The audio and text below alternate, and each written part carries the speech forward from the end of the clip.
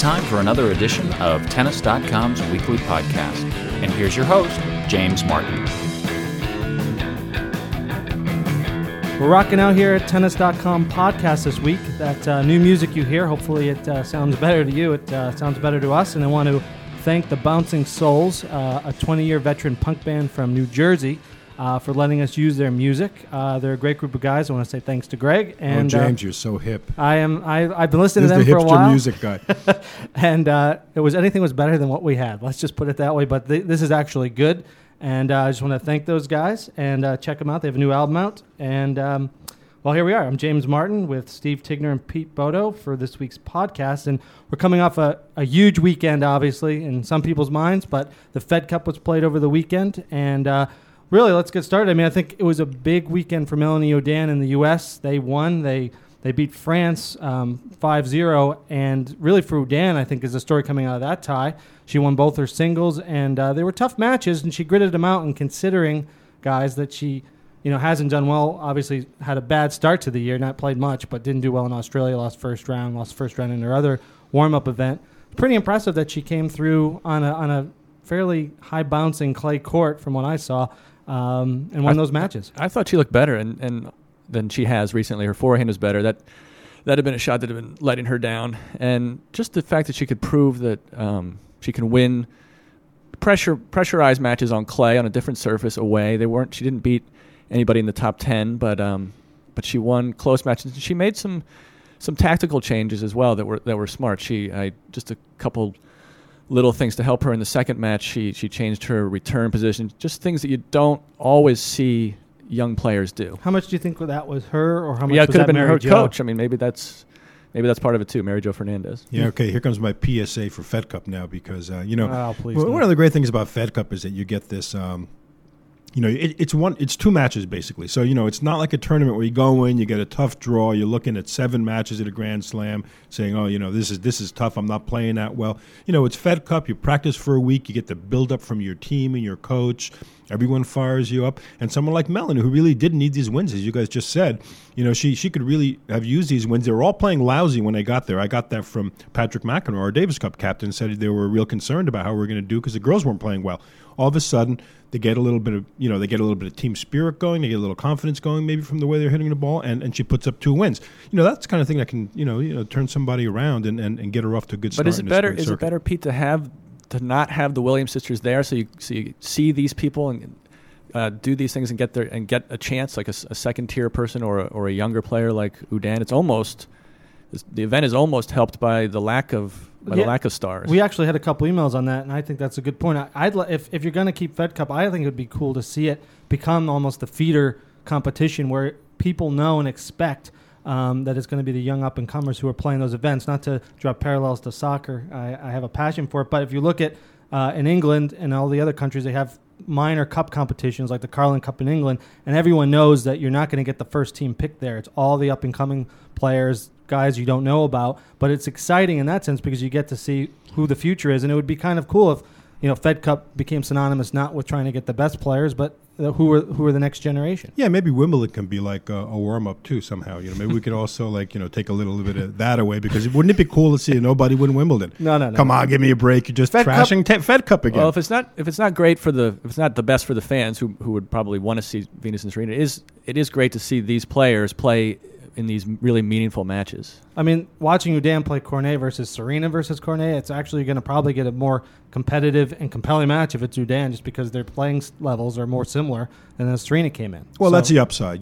That's the upside of having stars who don't always play. And look, I got no problem with people skipping Fed Cup and Davis Cup now and then, but look, it's one of those things, you don't know how to define it, but when you see it, these guys, they play a couple of years, they win a cup, they're in different stages of their career. So you give them a pass. You don't have to. The best people don't have to play all the time for the thing to have any credibility. I fully believe that. And so it's nice to see some of these young people. I was pleasantly surprised by the crowd there. At first, it looked like nobody was there. The lights were dim around the court in France, but when they showed the crowd, there was a lot of enthusiasm. It was a weird look. It was very dark around there, which is weird for a TV experience, but more enthusiasm than there would have been here, I think. Oh, I'm sure. There's no doubt about that. from going from Udin and the U.S., they are obviously set up a tie against Russia at home in the U.S. in April. Russia obviously dispatched a couple, I guess used to be good players, but what happened to Ivanovic, man? She just flamed out, lost all her matches. She Is unbelievable. She lost 3 matches. She lost 2 singles and a doubles. Right now, I mean, she's playing with no confidence, but yet at the same time, she just signed what they're calling a lifetime contract with Adidas, which we're not sure what that means exactly and how much of that money is guaranteed. Till she dies, Steve. What's that? It means till she dies. Cradle to grave. Cradle to grave, but as far as the money goes, it's hard to tell exactly what that means since not a lot of it is guaranteed and a lot of it is incentives on her play, which has been pretty bad recently. She gets $15,000 when she turns 60 and a watch. I mean, it is an interesting point. That She's starting to remind me a little bit of Anna Kournikova in this her total lack of confidence, but still she's a star, and maybe that her stardom or that added element has hurt her a bit. Maybe Kournikova didn't deal with that pressure well. Her game was completely different when she played singles and doubles. She couldn't handle the pressure in singles, but she was still an excellent doubles player, and she was a very good player despite her reputation. She was the number 1 junior in the world, and Ivanovic obviously was an even better player. She won the French Open, but she right now it looks like she's going in that direction. It's a tailspin, Pete. I mean, it is unbelievable. It's at her age with her ground game, her service deserted her. I mean, only she knows what's going on inside her head, but it's just becoming the hardest thing to watch in tennis right now. Well, this is almost like PSA number 2 for Fed Cup on my behalf because look, I mean, this setup. Do they pay you? Could you imagine? Right, they're going to have to start. ITF, I got to check his mail, man. No, but I mean, this setup. I mean, look, this setup is about. This was the nightmare scenario. Think about it. They're in Belgrade at home. You know, the adoring crowd. They want to do well. It's all about Serbia all the time in Serbia now. So, you know, then you have Jankovic is on the team too. She's rebuilding her career. You know, she's starting to play a little bit better than she was, and she, much like Ivanovic, had suffered some hard times. So the two of them, they're kind of frenemies, I guess. So the two of them are now on the same team, at home. Everyone's got high expectations. They're playing a quality team, but a beatable team. You know, Klebanova just isn't quite there yet as a big-time singles player. So now, there it is, a table set, and man, you couldn't have dreamed up a worse scenario. Jankovic wins both of her matches, 3 sets, puts up a big win over Kuznetsova, and then Ivanovic goes out there.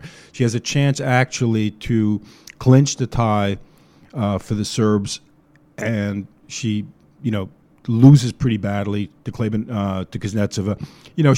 So she won like a total of 8 or 9 games in her 2 singles, and then goes out and really stank to join out in doubles. So this was your PSA 4 Fed Cup, Pete? Well, yeah. Well, I want to watch shows this.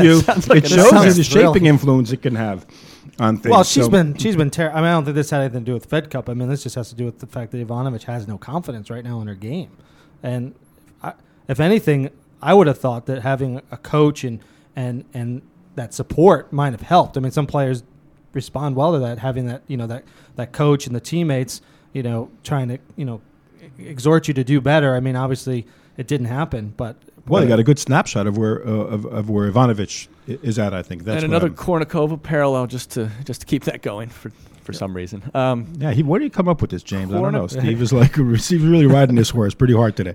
Kournikova, it started with her serve and then went to the rest of her game, and I feel it almost seems like that's what's happened with Ivanovic. Like last year it was her serve, now it seems like it's everything else as well. That's true. You know, actually, it's funny you mentioned Kournikova. The person I've been thinking about in terms of Ivanovic is Chris Evert. You know, she was a lot like Chris Evert as a player, in my opinion. She hit a very clean ball. Yeah. Her ground game, very crisp, very precise, not a lot of spin, not a lot of athleticism, not a lot of power. She could crank her serve, of course, and, superb backhand. But still, she was on that Everett model. And so she was winning, I think, at her peak when she won that French Open.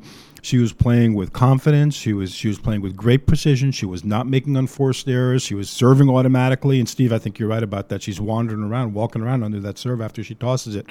And, now, the key thing, though, is once that nerve, that coolness, once you lose your cool and you start thinking, what happens if I miss this ball, or you get a little tight, it's death for someone like her because she's not going to be able to serve or hit her way out of trouble. Well, and anyone that plays tennis knows if you're not serving well against anybody at any level, it can just kill the rest of your game, your confidence. But, Pete, you actually just wrote an interesting story for Tennis Magazine on Vadisova, and you interviewed Mary Carrillo for that. And she had an interesting quote about the women and how she kind of sees players and why these women break down in terms of the training and how they build their games and how they're almost a recipe for falling apart later when things get difficult. I thought you want to shed some light on that. Well, yeah, it's funny. I think what what Mary was saying in Vidasova's case was she saw Vidasova as a supremely confident young ball belter, came up, had some great results, but then when things started to get a little tough near the top, the pressure started to kick in, the expectations were there all of a sudden.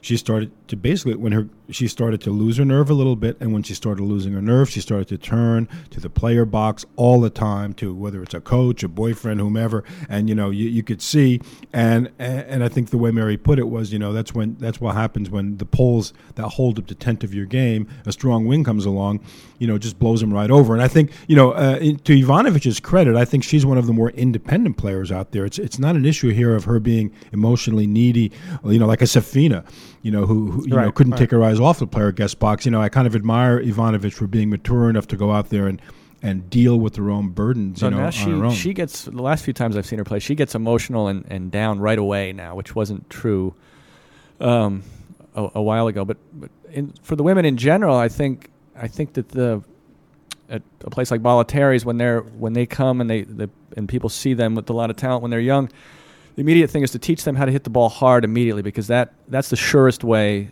to win matches. And the girls have to be good younger than the men do. So they don't. A lot of times, I don't think they end up with a lot more with a lot of variety or finesse, a lot more than hitting the ball hard, because that's the one surefire way to win. And if that doesn't work, like Mary Carrillo says, there's not a lot more there. No plan for B. them. There's no plan B.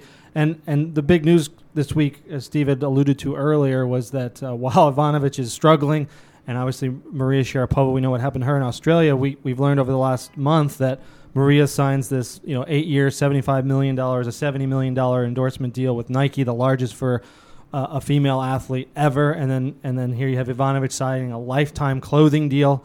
Our gear editor here wanted me to make sure to mention that it was not the shoes, just the clothes, but a lifetime deal. And what does this say about women's tennis? Does it say anything about women's tennis? You have guys like Andy Murray and other top men who get endorsement deals, but they typically get them because they're winning, because they're putting up results. Obviously, Maria and Ivanovic, they're still young. They can still turn things around. No one's writing them off. And yet, let's face it, these endorsement deals are tied up with their looks. Marion Bartoli coming out recently saying that she thinks, hey, I'm not getting any endorsement deals. Does it have to do with the fact that, I'm not tall, blonde, and beautiful? And there is something to be said about that. There is a double standard. I'm not sure it's necessarily a bad thing. It's what women's tennis has long been about. But what else can you do? I mean, you have to create stars out of somebody, and the easiest way to create a star is somebody that people want to look at, right? Maria Sharapova I feel like she's not the most popular player among tennis fans, but she is a face. She's a face of the game, and people who don't normally follow tennis will know her name. And the same with Ivanovic. Those are the people you can create stars that go beyond the hardcore tennis fan. At the risk of making you all vomit, I have to bring up the word branding. There it is. That's our word of the decade, I guess, maybe. And that's clearly what these companies are trying to do. They're looking at an Ivanovic and a Sharapova. They know there's a base there in tennis. The more they do in tennis, the better it is. Everybody wins. It's all good. But they're looking way beyond that. They're looking at turning, these women into sort of icons that transcend the sport. WTA has really facilitated this. They've bent over backwards. Somebody from Vogue magazine calls for a little interview, and you've got 15 people from the WTA chasing around, tackling the people to do the interview because they're going to be in Vogue. It's a crossover opportunity, which is crazy. I personally think. I agree with you, Pete. I think one of the big problems with women's tennis since Kornikova really is that the WTA has enabled this situation, and they've helped create the culture of the diva or the culture of the player bigger than the tour, and putting them out there in the Vogues and all the mainstream media stuff. And then what happens is it comes back and bites the WTA, because then you have players that feel like, oh, I don't need to play all these events. I don't need to support the tour. I'll go do my cheesy little 10 minutes at the media hour, and then I'm out of here.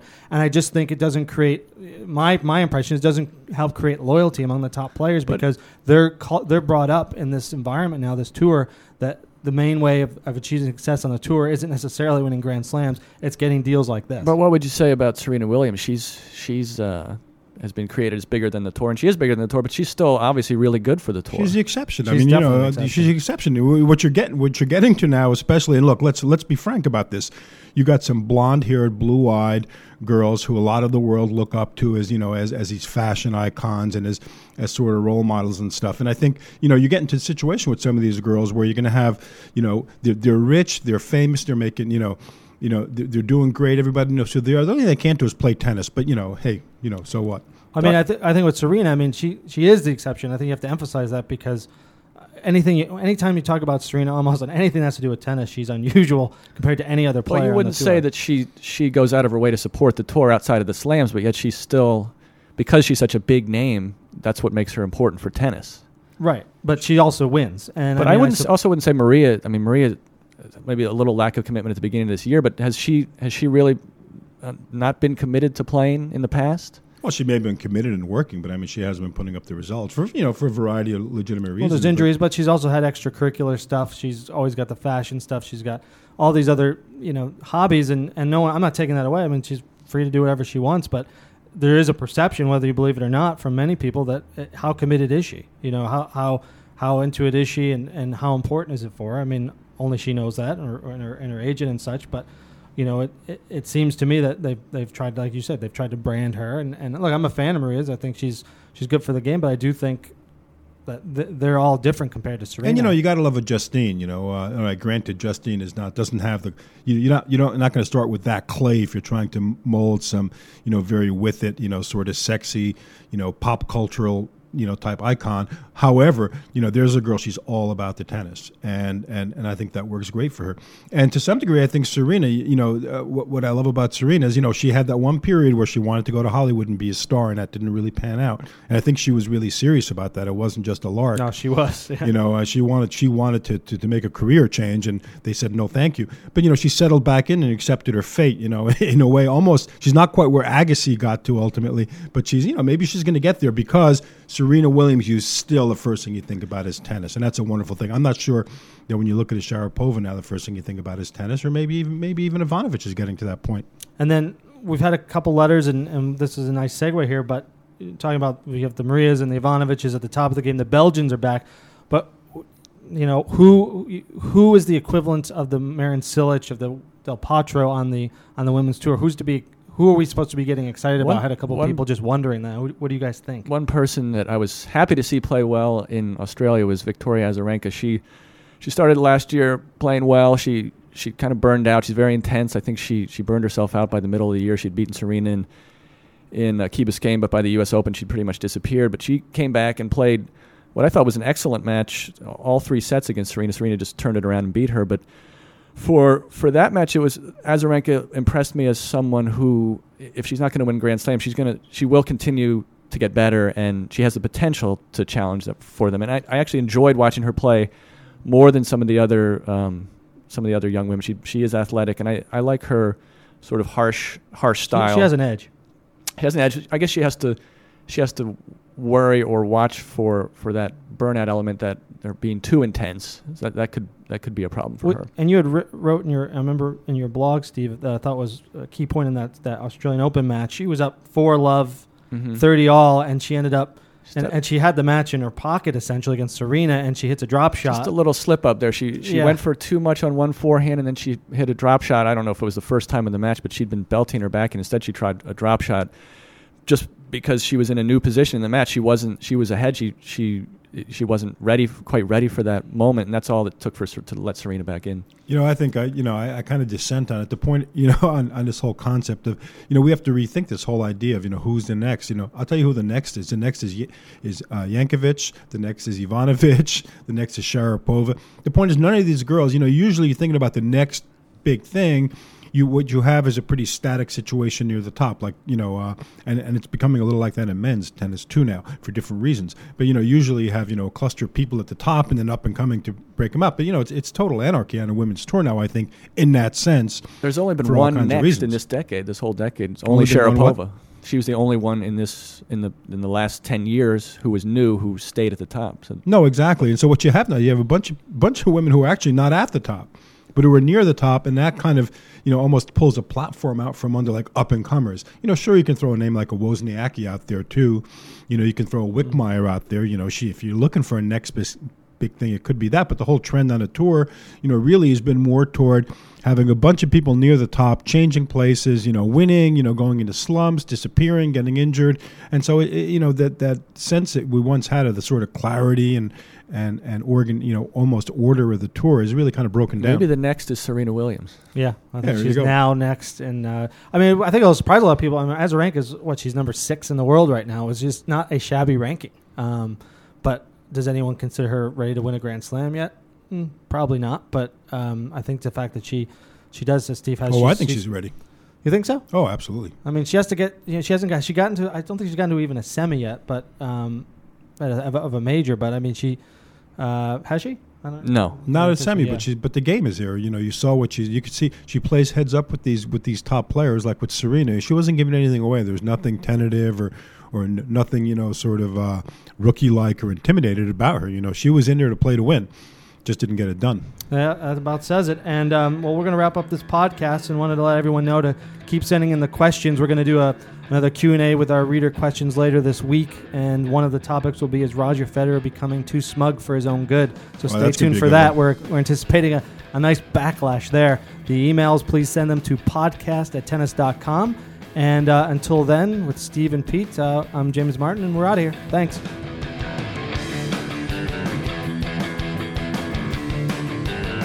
You've been enjoying Tennis.com's weekly podcast. Thanks for listening.